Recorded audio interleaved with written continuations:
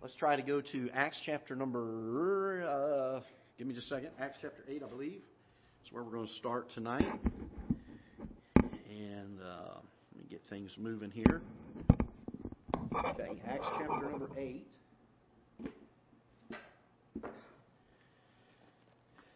And we're going to take just a moment to kind of go back over briefly a few things. We only have a few notes to go through tonight to finish up. And a few people have been out for a few weeks, so we want to try to bring everybody up to speed. Being prayer, we got a lot of folks missing tonight. Miss Evelyn called, and her and Brother Norm have had a rough day today. Brother Norm had to get a shot in his eye today, and that's never a fun thing. So pray for him. He's really battled some things today. And then Brother Harold's out of town on business this week. Linda Craig is out, still sick, and they're back to thinking that possibly she has the rheumatoid arthritis in her lungs again, so they're trying to go through some things with a specialist on that, and so pray for that. So we got a lot of our folks that are out tonight, and so pray for them, that God will bless there. Acts chapter number 8, we're going to read just a verse that we started with a couple of weeks ago. In verse number, we're going to back up probably to verse number 26 or so, and read down through around verse 31, 32, somewhere in there.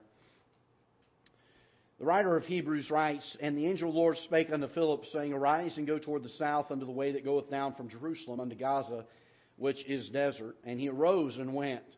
And behold, a man of Ethiopia, a eunuch of great authority under Candace, queen of the Ethiopians, who had the charge of all her treasure, and had come to Jerusalem for to worship, was returning, and sitting in his chariot, and read Isaiah the prophet. Then the Spirit said unto Philip, Go near, and join thyself to this chariot. And Philip ran thither to him, and heard him read the prophet Isaiah, and said, Understandest thou what thou readest? And he said, How can I, except some man should guide me? And he desired Philip that he would come up and sit with him. The place of the scripture where he read was, he was led as a sheep to the slaughter. And of course we know that to be Isaiah chapter number 53 and verse number 34 here of chapter 8 of the book of Acts. And the eunuch answered Philip and said, I pray thee, of whom speakest the prophetess, of himself or of some other man? Then Philip opened his mouth and began at the same scripture and preached unto him Jesus. Father, we come to you tonight. I pray that you'll bless the lesson and encourage us, strengthen our faith. And I pray that you'll help us to sharpen our axes in the area of soul winning, that we can be better and if more effective and do better at winning folks to Christ and sharing the gospel with them. And so, Father, we do ask that you would help and guide us through this study. In Jesus' name we pray. Amen. Several things I want to mention about Acts chapter number 30.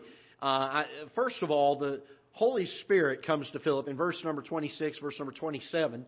And he tells Philip, he says, I want you to go. And look what the Bible says here in verse number 27. And he arose and went. I've put a lot of emphasis in the last year of preaching on the urgency that there is in Christian circles of being led by the Holy Spirit of God.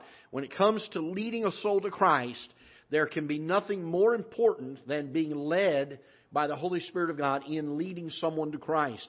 And so that's very, very important. Also, I want you to notice that the Bible says when Philip was told to go and to this eunuch, he arose and went. And so as the Holy Spirit leads and guides us and places someone on our heart to share the gospel with, which I hope is rather often, then we need to also be submitted and yielded to what the Holy Spirit wants and be obedient to Him in this aspect of sharing the gospel. And now I'm going to real quick run through. We're not going to take a lot of time to comment because we're going back through the notes so everybody that has been gone the last few weeks can kind of see this. But I want to emphasize this. We spent a lot more time on it last week, that we've got to be very careful that we do not focus our attention on getting them to say the sinner's prayer. I believe that sinner's prayer is important. But the problem is a lot of times we knock on a door, we introduce ourselves, we go through the Romans road in about 6 or 8 minutes, asking them the questions, getting quick yes or no answers from them. And many times they're answering because they are trying to get rid of you as quickly as possible. I hate to say it that way, but you know I'm right on that. When somebody comes to my door, I usually do the same type thing. If it's a Mormon or a Jehovah's Witness, I just quickly find a way to get them out, and I'm busy doing other things. And hopefully that won't be the case anymore. That's what I've always done in the past. But we know how it is where people are trying to get rid of you. And the problem is we get down to the end of our presenting the plan of salvation, and we ask them if they would like to be saved. And if they say, yes, we would like to be saved, we say, okay, then I'm going to pray with you and just repeat what I'm saying. And the next time somebody comes and knocks on the door about a month later, because there was no understanding and no conviction that was involved in the whole process, the soul winner may say, do you know for sure if you died right now that you'd go to heaven? Are you saved? And the man or woman may say, yes, I'm saved. Well, how do you know that you're saved? Well, there was a soul winner that came by about a month ago, and I prayed a prayer with him. That man is lost, because there was no act of faith involved in it. He just simply prayed a prayer. We're no different than the Muslims when that comes to pass. They make converts by getting them to say Allah is God. If they can get somebody to say that, they say, okay, you're a Muslim now. And I'm afraid that sometimes when we go soul winning, we get through the plan of salvation, get to a prayer, say, here's a prayer, and mean it from your heart. And we usually add that in there. But we give them a prayer to say, and they rely on their salvation being earned by saying a prayer. When we talk about leading a soul to Christ, the idea is that we lead them to an understanding. Let me see if where am I at here? Okay, make sure I get on the right slide. There we go. All right, so we want to make sure that we lead someone to Christ. And it's a little bit different than just saying, okay, we want to try to win them to Christ. The idea here that is given in Acts chapter number 8, in verse number 30, Philip comes to the Ethiopian eunuch, and there's conviction involved.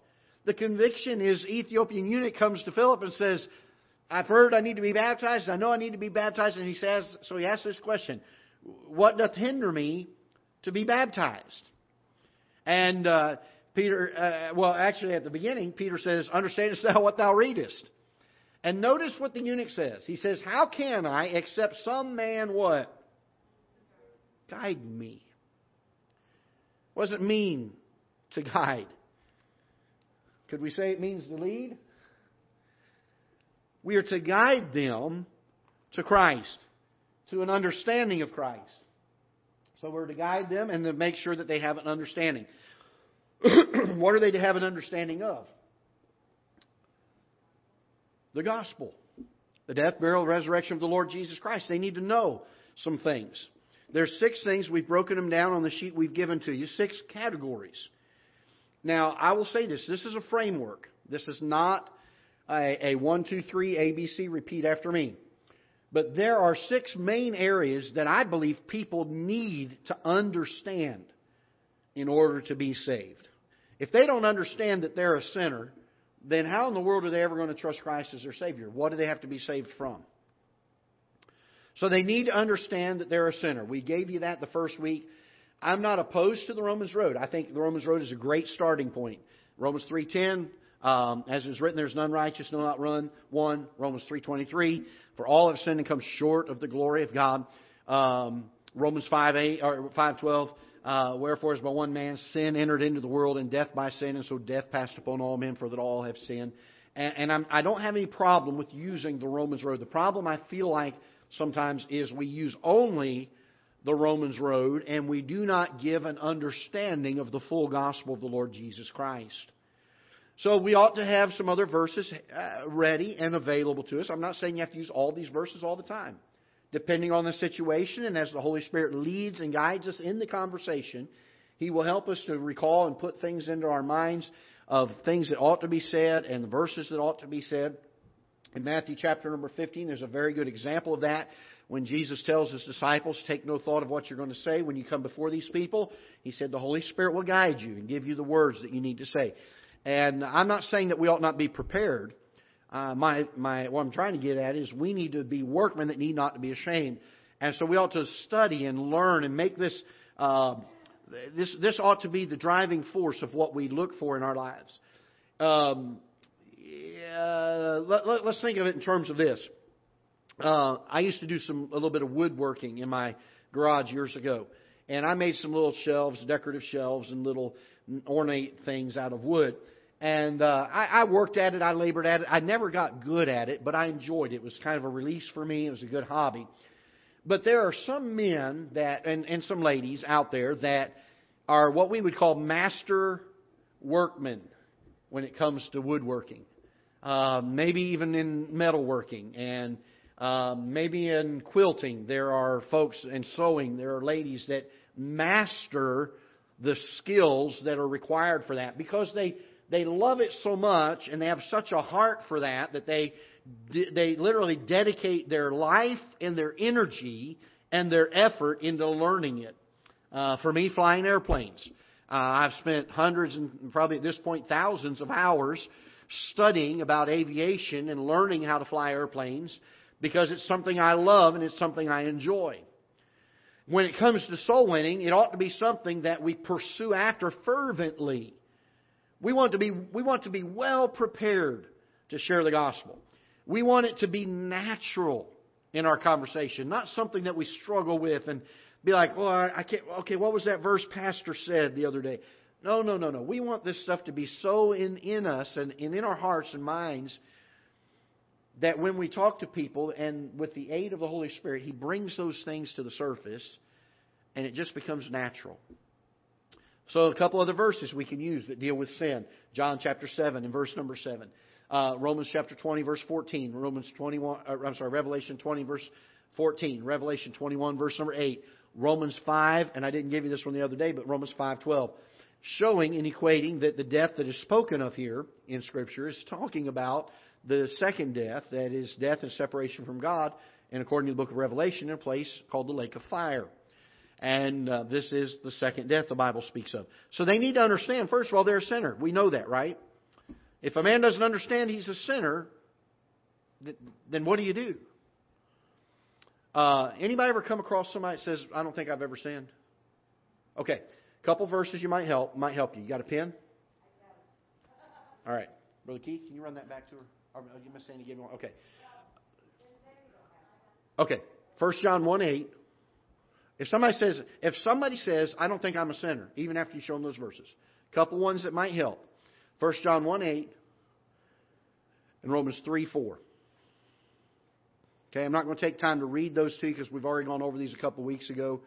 But you can write them in your notes, look them up. Romans 3:4. All right. 1 John 1:8 says talks about, and I can't quote it exactly. If a man says he has no sin, if a man says he has no sin, the truth is not in him. He lieth, and the truth is not in him. Something to that effect. I can't quote it exactly verbatim. Okay, but again, showing us that even if we say, "Hey, I don't have any sin," even that is a lie, and therefore we've sinned. Even if we hadn't sinned before that, we just did. So you can use that. Now, let me just caution you on this, and I've talked to a few people about this. It's not something to become argumentative about with someone. We are not sent to debate. Okay, we are not sent to debate, but we are sent to declare. What's the best method of reaching someone who's perhaps an atheist or an agnostic or believes something entirely different than our way of thinking? The best thing you can do is quote Scripture to them. Don't come to them with the vain philosophy of man's deceit, I think is the way it's worded. Paul talks about the idea that he didn't come in the power of the flesh, but in the power of the Holy Spirit. The Bible says that the Word of God is powerful and sharper than any two-edged sword. It says that His Word will not return void. Thy Word have I hid in my heart that I might not sin against God. God's Word is a powerful tool. It's the sword of the Spirit. And it can pierce even to the dividing asunder of soul and spirit. And so, use the Word of God. If the Word of God and the convicting power of the Holy Spirit of God does not show them the truth of what is being said, then chances are they're not going to come to the saving knowledge of Christ in that meeting. No amount of human philosophy or reasoning is going to change their mind. not to the area of faith. So we've got to be careful of that. All right. The second area is we need to show the sacrifice that was needed in order for there to be forgiveness of sin, the sacrifice that Christ made on Calvary. And so we gave you a bunch of verses on that. You should already have them written on your paper. Even if you weren't here, I think I just handed out a bunch of them that had verses already on them, so these should already be there. I may give you one or two verses along the way that are not on your notes, and that's fine. By the way, let me just look up here for just a second. My goal is, I've three-hole punched these papers. I would encourage you to get a notebook. You can get them cheap at someplace, Walmart. I don't mean to promote Walmart, but Walmart, Target, Home Depot, Office Depot, some depot, Train Depot. I don't know. Find you a 3-ring notebook somewhere. And what I envision, there's so many things that have come up through this study that we're going to be dealing with in the weeks to come that I would like to see us continue to just add and add and add and add to this notebook. A whole notebook full of resources. I envision a notebook that's an inch thick with resources we can use to talk to almost anybody that's out there about their beliefs and how to bring them to Christ and how to share the gospel with them. And that we can be fervent, we can give all of our energy, our talent, our effort into studying how to be a master at sharing the gospel. How we can be very well prepared workmen that need not to be ashamed. Okay? So they need to understand the sacrifice. There's a bunch of verses there that I've given to you that certainly can be used. Okay, again, we're in Romans 5, 6 through 8. Again, nothing wrong with using those verses. But God commendeth His love toward us in that while we were yet sinners, Christ died for us. Nothing wrong with using those verses, but there's a lot more there that can be used, and some of them may fit a particular person's situation or help them understand it better than maybe the Romans 5:8 verse. So, again, just giving you a resource. Under each of these headings, if you come across in your personal reading in Scripture verses that you think, boy, that would be a really good one to put under this category, go find your notebook and write it in there. In fact, keep this notebook handy when you're reading your Bible, because you'll come across verses that will be helpful. Okay, this is a bare minimum. There's so much more in Scripture that can be used in this, and as we find them along the way, we'll continue adding. All right, the shedding of blood. They need to understand the shedding of blood. Let me back up here. I went a little too far. The shedding of blood.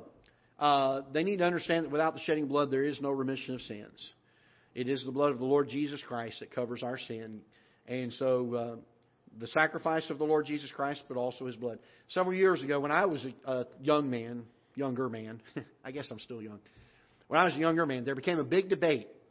Was it the death of Christ that was necessary or the blood of the Lord Jesus Christ that was necessary? And boy, there came a big debate. A couple people, I know John MacArthur years and years and years ago said, the blood doesn't matter, it's the death. I'd take issue with him on that particularly, because the Bible says without the shedding of blood, there is no remission of sins. And when you understand what took place at Calvary, and if you don't understand that, I think we need to study this and know this. I have taught on this before in this church, but I'm going to go through it very briefly about this. If you'll remember, and I'm not going to take time to turn to all the verses tonight, but you can read this week and study it out this week and see if I'm not accurate on this. The Bible says that there are things on this earth that are shadows of things that are not made by man's hands that are in the heavens. And he's speaking here of the Old Testament tabernacle and later on the Old Testament temple. Those temples, the Holy of Holies, the mercy seat, those types of things are shadows of what are actually in heaven. There is an actual mercy seat in heaven. Aren't we glad for that tonight? If you'll remember, when Jesus died on the cross and He rose again, the very first day of the week, Mary comes running into the garden, comes to the garden to see the Lord Jesus Christ. She finds out He's not here, for He's risen, and the stone is rolled away. One of the Gospels records an encounter between Mary and Christ. A man standing there that she thinks is the gardener says, "Whom seekest thou?" And she tells him, and said, "If you know where they've taken Him, please tell me." And he says, "Mary." And she immediately knows who He is. That tells me that His glorified body, His resurrected body, did not look like it did before His crucifixion. but she did have enough to recognize him. And if you remember, what did he tell her? I mean, obviously, if you can imagine, Mary loves Jesus. She sees him alive and well. She just saw him crucified 3 days ago, buried in a tomb. And I don't know, the Bible doesn't say that she was running to hug him, but could you imagine her not? But what does Jesus tell her? He says what? Touch me not, for I have not yet ascended to my Father. You remember that? That's important. Because then he appears to the disciples about just several hours later, probably 10, 12 hours later, in the upper room. You remember that? And when he appears to them in the upper room, what does he tell them? Put your hand in my side. Touch my hands. Well, what happened between the time he met Mary and the time he met his disciples? He went to heaven, took his own blood, and sprinkled it on the mercy seat. There was only one person worthy to do that. That would have been a high priest without spot or blemish. The reason Christ had to resurrect is there was, even if he had had his perfect blood spilt for the sacrifice, there would have not been a high priest worthy to carry the blood and sprinkle it on the mercy seat. The resurrection had to happen because not only was he the sacrifice, but he was also our high priest. Hebrews chapter 6, 7, 8, 9. Go back and read those chapters and it will, the light bulb will click on. You'll be like, wow, I never saw that before. He's my high priest. He took his own blood, not the blood of calves and goats. And he went to the heavens and he sprinkled it on the eternal mercy seat. And the Bible says in Hebrews, once for all. That's important that we understand this. Because some people may say the blood was not necessary. Oh, yes, it was. Without the shedding of blood, there is no remission of sin. Now, I'm not saying when you're leading someone to Christ, you've got to go through that whole spiel and tell everything about that. But they do need to understand that the shedding of the Lord Jesus Christ's blood was critical to their salvation. It does help them to understand and to know that His blood was sprinkled on a mercy seat to cover our sin. All right, moving on. We got here last week, and I don't know why I am on John 1:12 there. But anyway, then we start dealing with the issue of salvation. Oh, let me get down here. The issue of salvation. It is by faith alone. Now, I'm going to say a few words about this. I'm going to expand on this a little bit more than we did last week. I'll give you just a moment to get caught up there. Ephesians 2:8-9 says, "For by grace are you saved through faith, that none of yourselves is the gift of God. Costs us nothing." But it wasn't cheap, because it cost Him everything. It's a gift.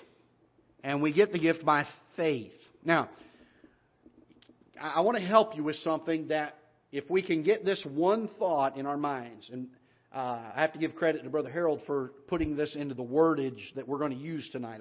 I've taught this over the years, but never quite the way that he worded it the other day that made a lot of sense. Really, there are only two belief systems in the world. Faith alone and faith plus works. It's either faith or works. If we can get that in our minds, then when we look around and say, okay, what's so special about Ketha Heights Baptist Church? What makes us think we're right and all of these other places are wrong? Because the Bible says, "For by grace are ye saved through faith, and that not of works. It is the gift of God.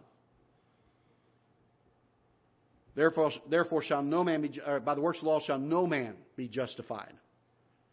It wasn't the keeping of the law that saved us. It was trusting the Lord Jesus Christ and His sacrifice on Calvary to give us salvation as a gift. It's trusting Him. Taking Him at His word. Saying, I believe that and I'm putting my faith in that. That's what I'm trusting in for my salvation. That's what salvation is. And we've got to explain that. And by the way, it's difficult for me. I shared Sunday. There are even now some Baptist churches, independent Baptist churches, King James Version, soul-winning Baptist churches, that are in doctrinal error on some things. And it's very, very difficult for me to join hands in hands and arm in arm with people who add anything to faith.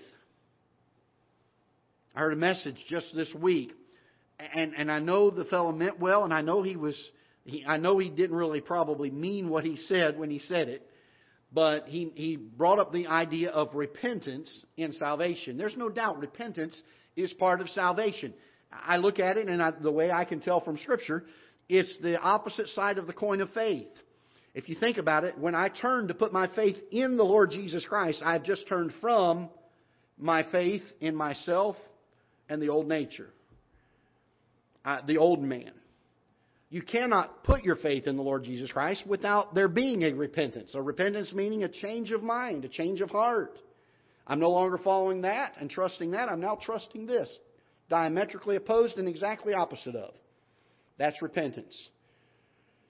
But he added at the end of that statement, he said, if we don't forsake our sin, we cannot be saved. Wait a minute. Now he just added works. Do I have a desire to sin? I hope my repentance has caused my heart to turn enough toward God that I have no desire to sin. But my friend, we don't have to forsake our sin to be saved. God will take care of that through the sanctification process. Once we're saved, He's going to start working in us. If any man be in Christ, he is a new creature. Old things are passed away. Behold, all things become new. Where grace or sin abounded, Romans chapter number 5, where sin abounded, grace did much more abound. Why did there have to be grace while there was sin? What shall we say then? Shall we continue in sin that grace may abound? God forbid. How shall we that are dead to sin live any longer therein? So our desire ought to be changed. But if somebody says we have to forsake our sin in order to be saved, then we're adding works to it. We're saying we have to live a certain way in order to be saved. I'm thankful that when we get saved, the Holy Spirit of God comes and lives in us, and our whole attitude about sin changes, doesn't it? Now that I'm thankful for. But I didn't have to forsake my sin on my side of it in order to gain salvation. I simply had to trust Him. That was it. And then He takes and makes a vessel out of me that is meet for the Master's use.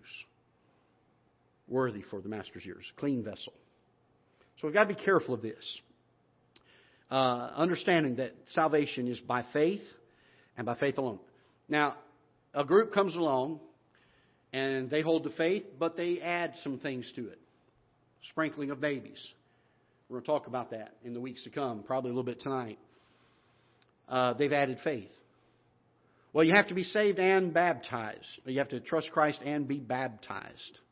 Well, we've added a work to salvation, haven't we? And I don't like the concept, and there's a concept floating around today of, you know what, let's come together and, Brother Keith and I were talking about this a couple weeks ago. The idea of let's all come together and let's agree on what we can agree on.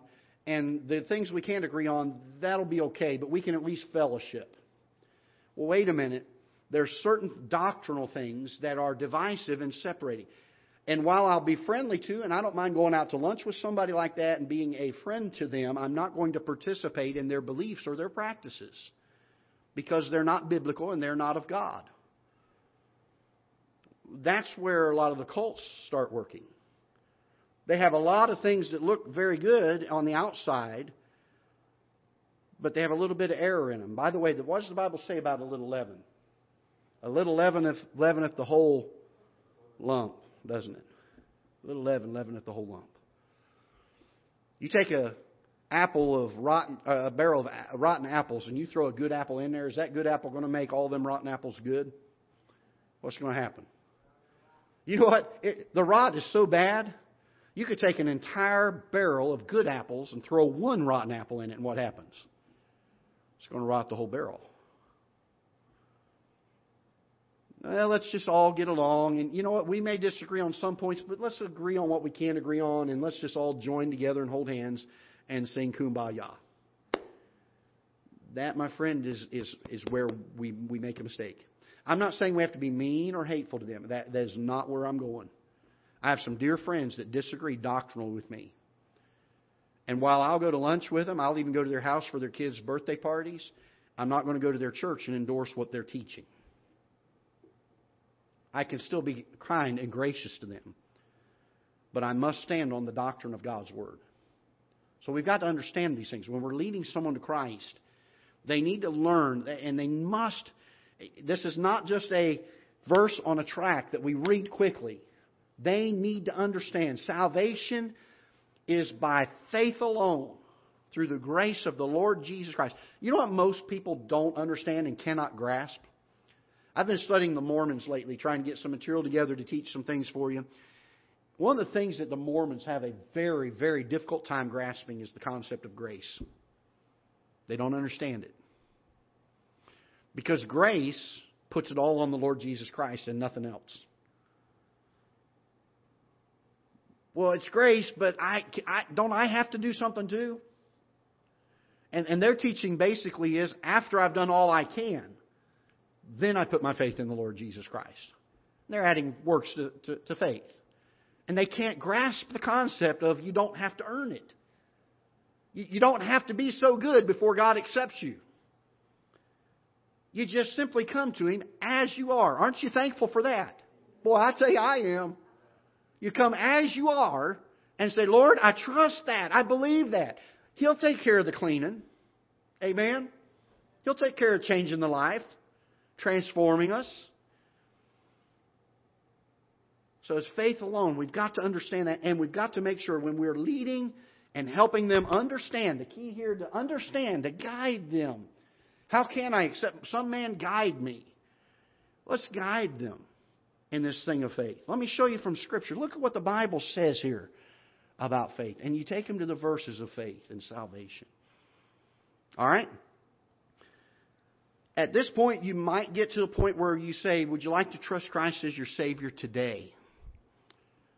And if we've done well with them understanding and explaining to them, it's not going to be very hard for them to say, Lord, I trust you today.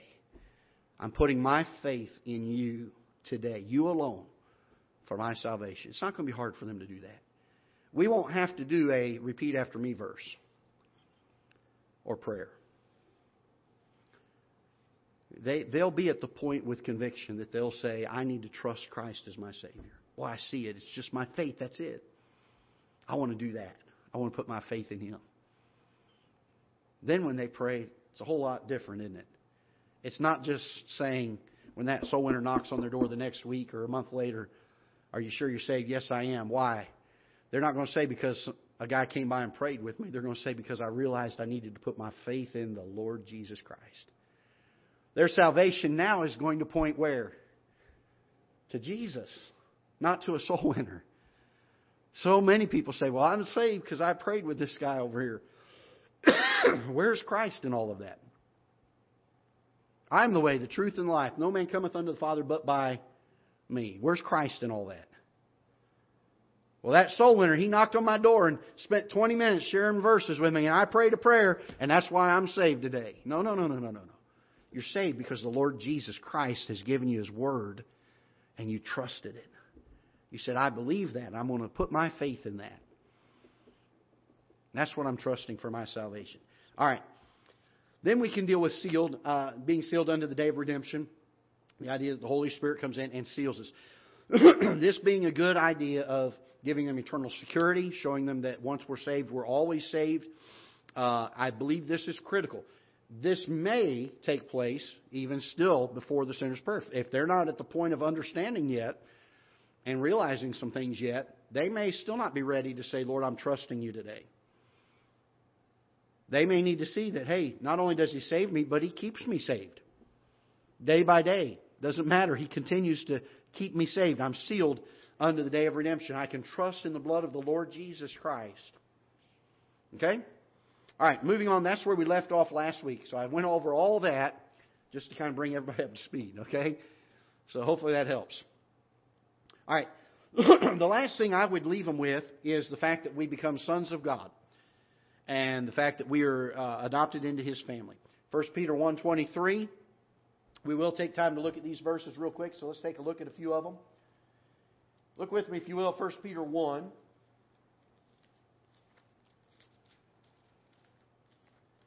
And verse number 23.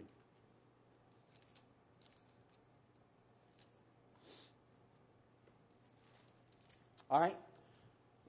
Let's back up verse 22. Seeing ye have purified your souls in obeying the truth through the Spirit unto unfeigned love of the brethren, see that ye love one another with a pure heart fervently, being born again, not of corruptible seed, but of incorruptible, by the word of God, which liveth and abideth forever. So we have been born into the family of God. We've been born again, not by corruptible seed or the seed of man. We've been born by the word of God. We've got something that liveth and abideth forever.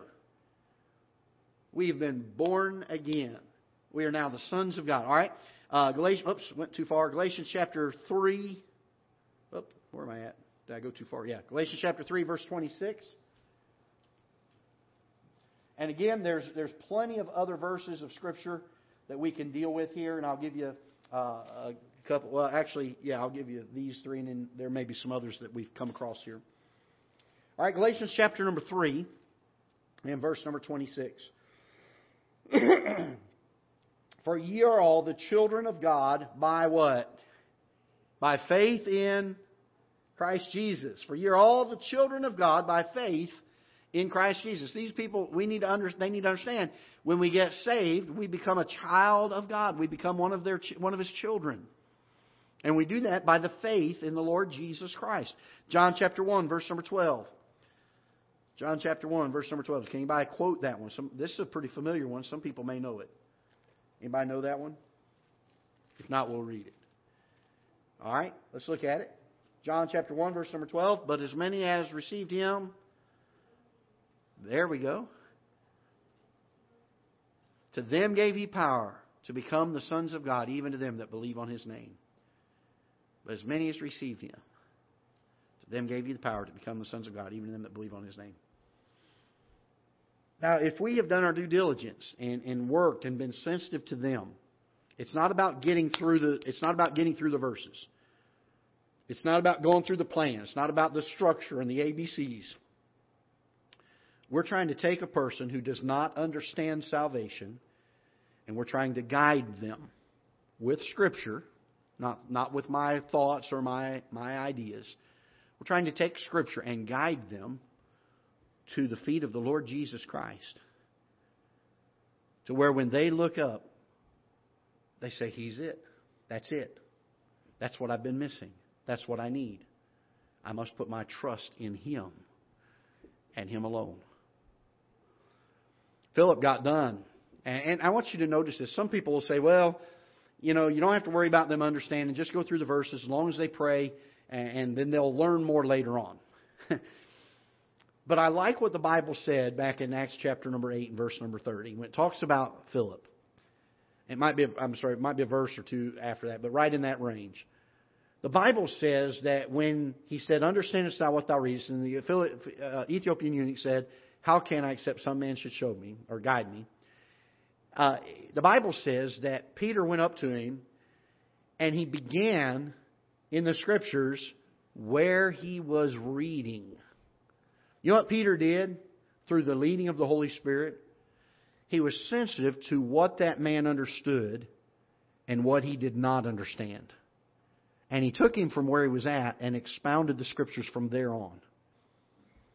And that's where the leading of the Holy Spirit will help and guide us in leading someone to Christ, by understanding what their understanding is.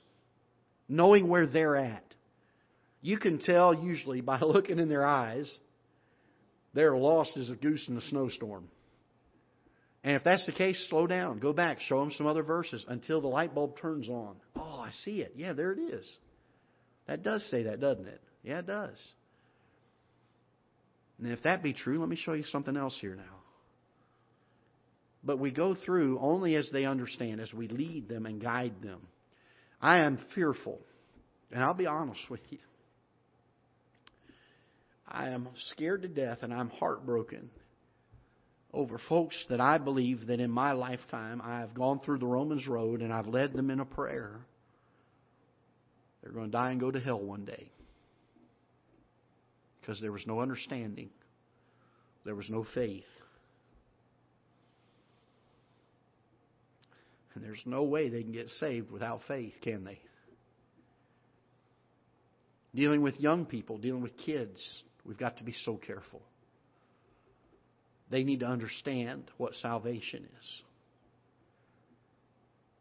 I'm not saying that they've got to be able to exegete the Scriptures and have all the doctrines down, but they need to understand the simple plan of salvation. That they're a sinner. That Jesus was the sacrifice in their place for their sin. That He shed His own blood for them. That they need to trust Him by faith for their salvation. That the Holy Spirit will seal them and keep them saved. And that they become the sons of God. Those 6 areas. It's that simple. What verses we use to convince and show them from Scripture and help the Holy Spirit to convict their heart in these areas is irrelevant to the fact of them understanding those 6 things. And so I hope that'll help you tonight. All right?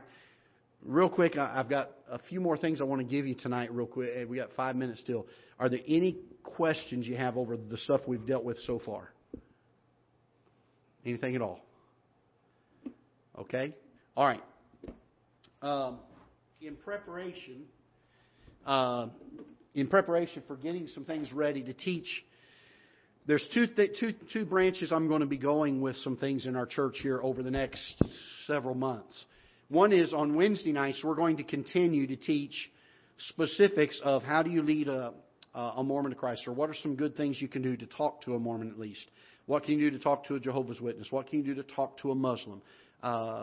We don't have a lot of Scientologists here in this area, but if they happen to come upon one of them.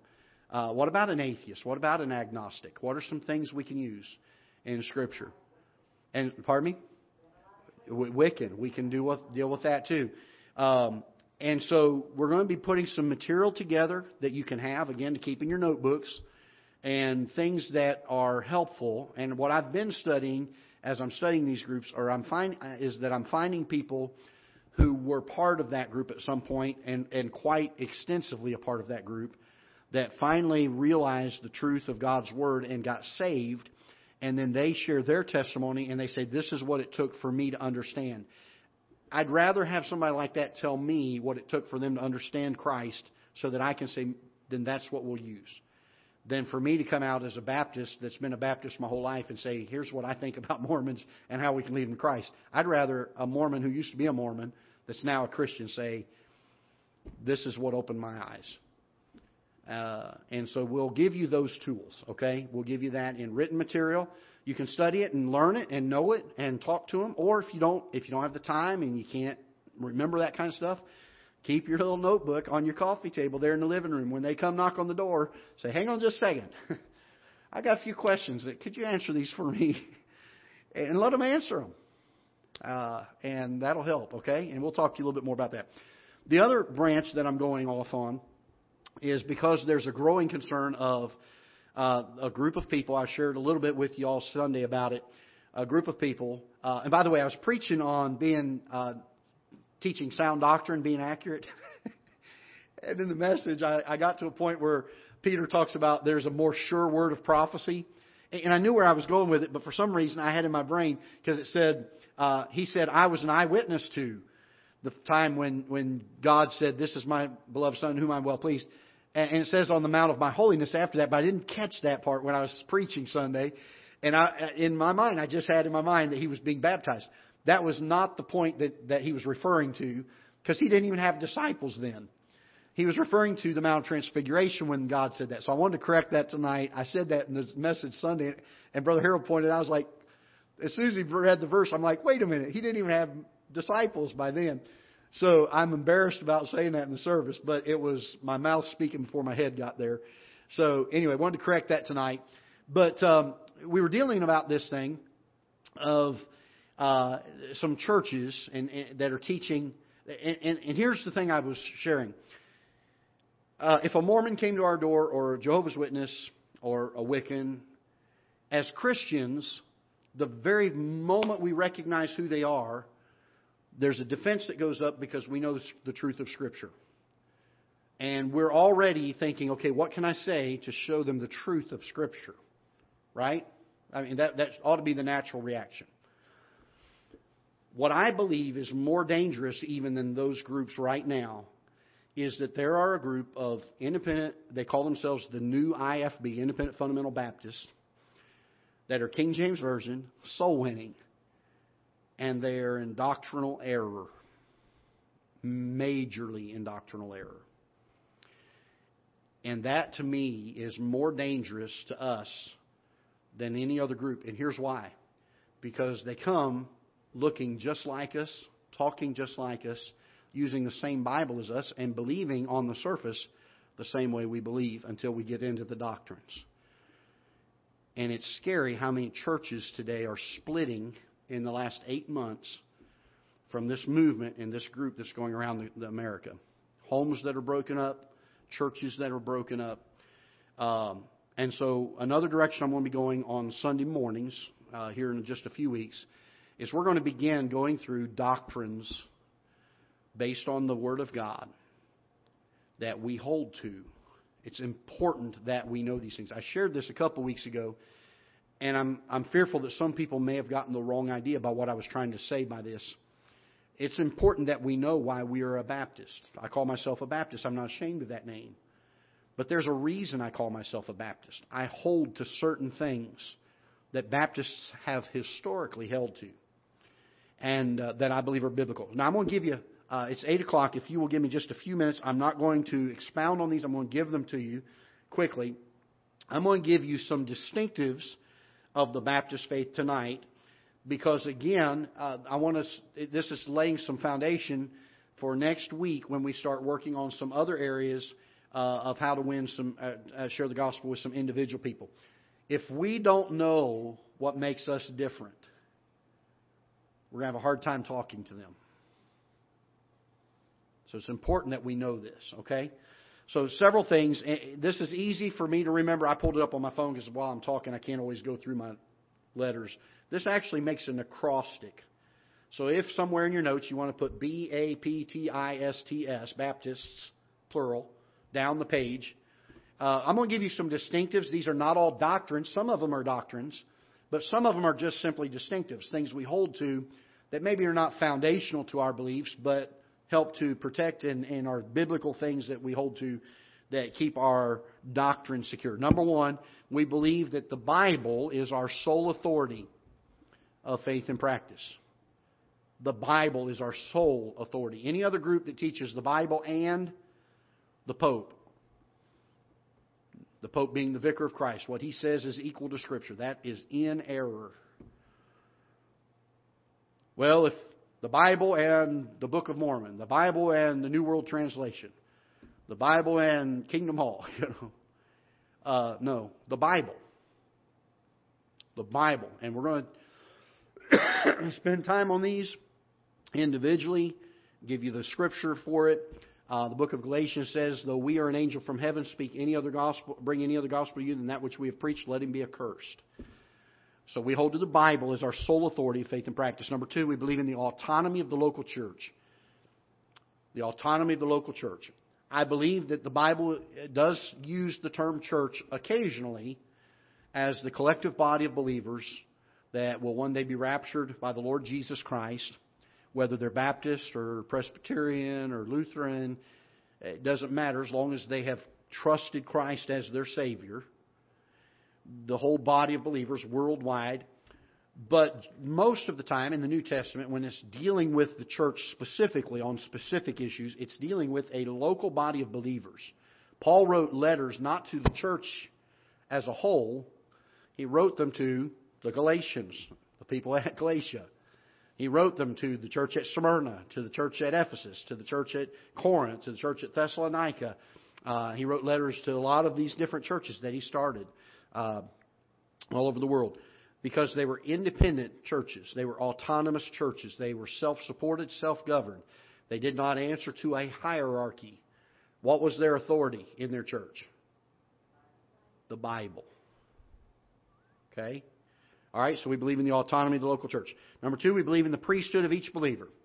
We do not have to go to a man to reach God. There's one mediator between God and man, the man Christ Jesus, the Bible says. The book of Hebrews, I believe it's chapter number 5.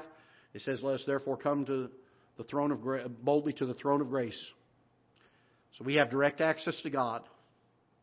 Isn't it wonderful? You can drive down the road in your car and you can talk to God.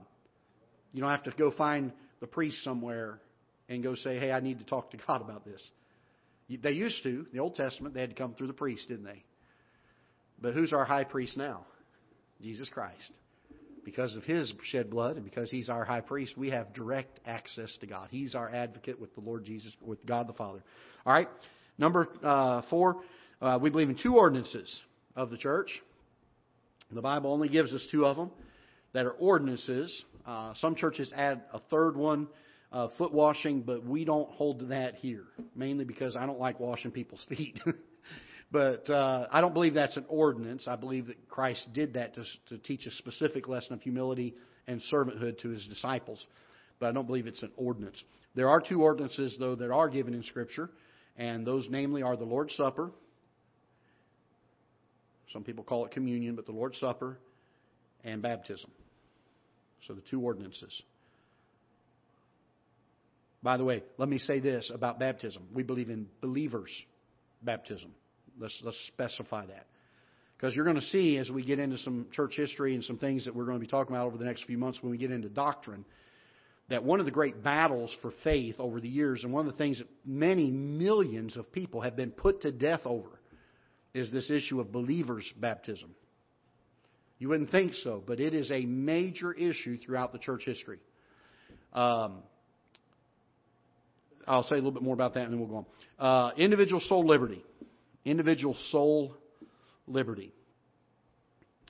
I stand alone to give an account of what happens in my life to God. The only one I answer to.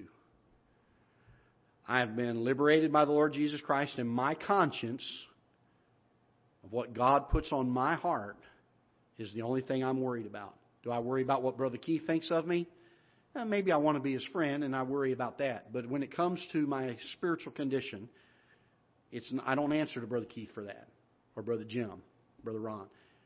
I answer to the Lord Jesus Christ for that. Okay? Individual soul liberty. Saved church membership. We believe in a saved church membership. Don't believe the Bible is the word church is a called out body of believers. And so when people have been saved and scripturally baptized, they can become members of our church.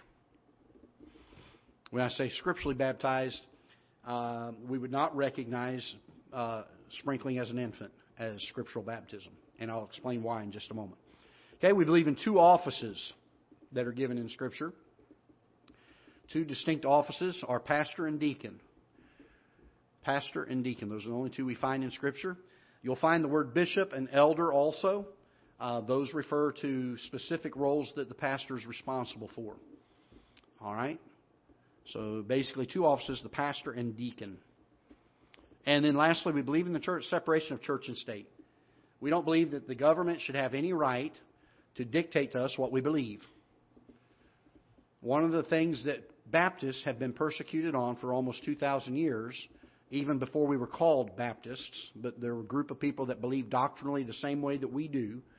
Over the years, they were called by many different names, but there's been an unbroken line of them that have always been persecuted by the state church, but have never been the persecutors. They've never said, because you don't believe the way we do, we're going to put you to death. We believe in separation of church and state. You have the right to believe as you see fit, because I have individual soul liberty. I have the right to believe as my conscience dictates. I'm only answerable to God. I'm not answerable to a church or to a pastor or to a presbytery. I'm answerable only to God. Okay? So, because of that, we believe in separation of church and state. We don't believe there ought to be an answering body that we personally have to answer to for our belief system. It does not mean that church cannot have influence in government. Our country is a prime example of that. We were founded on Christian principles. Amen? That history is quickly being erased from the history books and taught to our public school kids. That was not the case. But you cannot even, they're erasing historical documents and archiving them to where the public does not have access to them anymore at unbelievable rates. Weekly, daily, they're doing this. Removing monuments that have references to Christian beliefs and belief systems that founded our country. All for the purpose of trying to get rid of the separation of church and state. So we've got to be careful of that. All right, let me just say one quick word about believers' baptism. We're going to spend a lot more time on it when we get to this area of our doctrine. But one of the great things that has been a huge issue, are y'all in a hurry to go? It's, 10 minutes after 8. Can you all give me to 20 after 8? Is that okay? Does anybody have to? If you need to slip out, feel free. You're not going to hurt my feelings. We're going to deal with this later again, but it's 10 more minutes. If you can wait 10 more minutes, let me give you a couple things here real quick. Believers' baptism has been a major, major thing down through the church ages. Literally to the point where they have put people to death for not bringing their babies to be sprinkled by the state-recognized church. Even when people came to America, we came to gain religious liberty. You remember that? We want liberty. Give me liberty or give me death. We want religious liberty. The first people to come over were pilgrims. 10 years later, the Puritans come over. The Pilgrims were separatists. They separated from the Church of England, said we don't want to be a part of it. The Pilgrims were the Puritans were wanting to. They were what became later known as the Protestants. They were protesting the church. They weren't pulling out of it. They wanted to purify the church. That's how they got the name Puritan, and they wanted to purify the doctrine of the church. But when they came to America, those people came to get religious liberty, but they didn't come to give religious liberty. If they did, Pennsylvania was founded, and if you didn't follow the state church doctrine, they would put you in jail. They would beat you. Sometimes they would even put you to death for it. I've shared the story of Obadiah Holmes in the 1660s area, 1657 or so, somewhere in there. Went over to Lynn, Massachusetts to minister to a man by the name of William Witter. And in Lynn, Massachusetts, they took this man who did nothing more than come across from Rhode Island, Providence, Rhode Island, to try to be a blessing to a man that was sick on his sick bed. And the magistrates put him in prison, and because he was not part of the licensed state church, they said, you either pay a fine or you're to be well whipped. Obadiah Holmes refused to pay the fine, said that to pay the fine would be admitting guilt, and I've done nothing wrong. So he took the beating. They took him to the hitching post out in the public square, lashed his arms above his head, and laid 30 stripes on him. And as they took him down off the post, he said, you have beaten me as with roses. And people praised the Lord for that testimony. But while God helped him during that time of the beating, from historical records, I've learned that for the next several months, he had to lean on his elbows and his knees to get relief from the pain of the beating. Simply because he didn't adhere to the church, the state church. A man was there that later became the first president of Harvard, donated the first 100 acres to Harvard, that saw the beating of Obadiah Holmes. He thought, man, there's a man of conviction. And he began to read his Bible. All of his kids had been sprinkled as babies, and he came to the realization that the Bible did not teach infant baptism anywhere. In fact, infant baptism was something that came about from the Roman Catholic Church years ago, and I'll tell you why it became part of the Roman Catholic Church. They added to salvation the fact that in order to be saved, you had to be baptized. Baptismal regeneration is the term that's used for that. Because they believed in that you had to be baptized in order to be saved, then during the Dark Ages, you remember what the infant mortality rate was like? How many kids were surviving? 1 out of 3, maybe? 2 out of 3, maybe at the most? A lot of the infants were dying, and parents were saying, my kid went to hell because he wasn't baptized. So what did the church decide? When they're 7, 8 days old, bring them to the church. We will sprinkle them, go ahead and baptize them so that they're saved as a baby. Can I tell you this? The Bible teaches that until a child reaches the age of accountability where he understands sin and he understands the idea of salvation and what God has done for him, they are innocent. And they will go to heaven because of that. It is not until they get to the point where they've reached the age of accountability that God holds them accountable. But the church taught baptismal regeneration. Baptismal regeneration led to infant baptism. Infant baptism is doctrinally not there. You won't find it in Scripture. And here's the problem. If it ended there, we'd say, well, that's a bad thing. We disagree with them. Wait a minute. For 2,000 years, they've put to death millions of people for not adhering to infant baptism, baptismal regeneration. Take a moment to read Fox's Book of Martyrs, The Trail of Blood. And you'll see the groups that have been doctrinally sound, that have paid the price because they held to what the Bible taught. Now, let me just say this and we're going to be done. It's 15 after, so I've got 5 more minutes yet if you'll bear with me. Let me just say this. If we do not know our beliefs and our doctrines, we do 2 things. Number 1, we dishonor those that have held true to the doctrines of God's Word and have paid the price to protect the doctrine that we hold today, very dear to our hearts. Secondly, if we don't understand sound doctrine, we are susceptible to the false teachings. The Bible says that the devil is very cunning, and if it were possible, that the very elect would be deceived by him. If we don't understand our doctrine, I don't know how many times I've seen people that were raised and for years were in Baptist churches that maybe didn't use the name Baptist but were doctrinally sound. There are some Bible churches out there. There's some Brethren churches out there. There's some groups of Mennonites that are out there. There are other people that hold to doctrinally sound truths. And they've left those doctrinally sound truths to fall into these false religions and these cults. And I tell you, the danger is more real today than it's ever been, because now we have people that say, I'm the same name as your church in the fact that I identify with your group. I use the same Bible. I believe the same thing on it. I believe in soul winning. Let's all get together and believe this doctrine, and it's not the right doctrine. So for the next several months in our church, we're going to be dealing with sound doctrine. It's not as fun preaching, but it is necessary. For me, it's fun preaching. It's not as fun to listen and learn because you have to apply your mind and watch and see what the Bible says about some things. But it's needful, folks. It is so needful. So bear with us over the next few months. Hopefully we'll give you some great resources and great tools. And hopefully we will help to build some sound doctrine in you that you will not be soon shaken. You can say, I believe this, and I don't believe it because my pastor said it. Amen? I believe it because what? God said it. Okay? That's what I'm interested in. I could care less if you believe what I say. I certainly care a lot. Do we believe what He said? So we're going to be working on that, okay? So bear with us. Hopefully invite some folks that might be helpful to. Invite some of them to come, all right?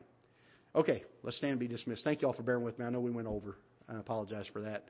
Not too bad, because if we were at an exciting ball game that we were into and it went into overtime, we wouldn't dare leave. Not when it was that close. So, all right, let's pray. Father, thank you for your word. We thank you for teaching us some things through it. Lord, thank you for giving it to us. Without it, we would not know all of these things. We would not understand things. And so, Father, I pray that you would help us over the several months that we'll be spending digging deeper into your word and trying to get to what I believe the Bible refers to as the meat of the word and not the milk. That you will allow us to be folks that are strong and mature and Christians that will thrive and be nourished on the meat of your word as we develop and understand from your word and hold to the form of sound doctrine that has always existed since you taught it and since you gave it to your apostles to write and pen through the inspiration of your Holy Spirit. Dismiss us with your blessings, we pray, and give us safety on the roads. In Jesus' name, amen.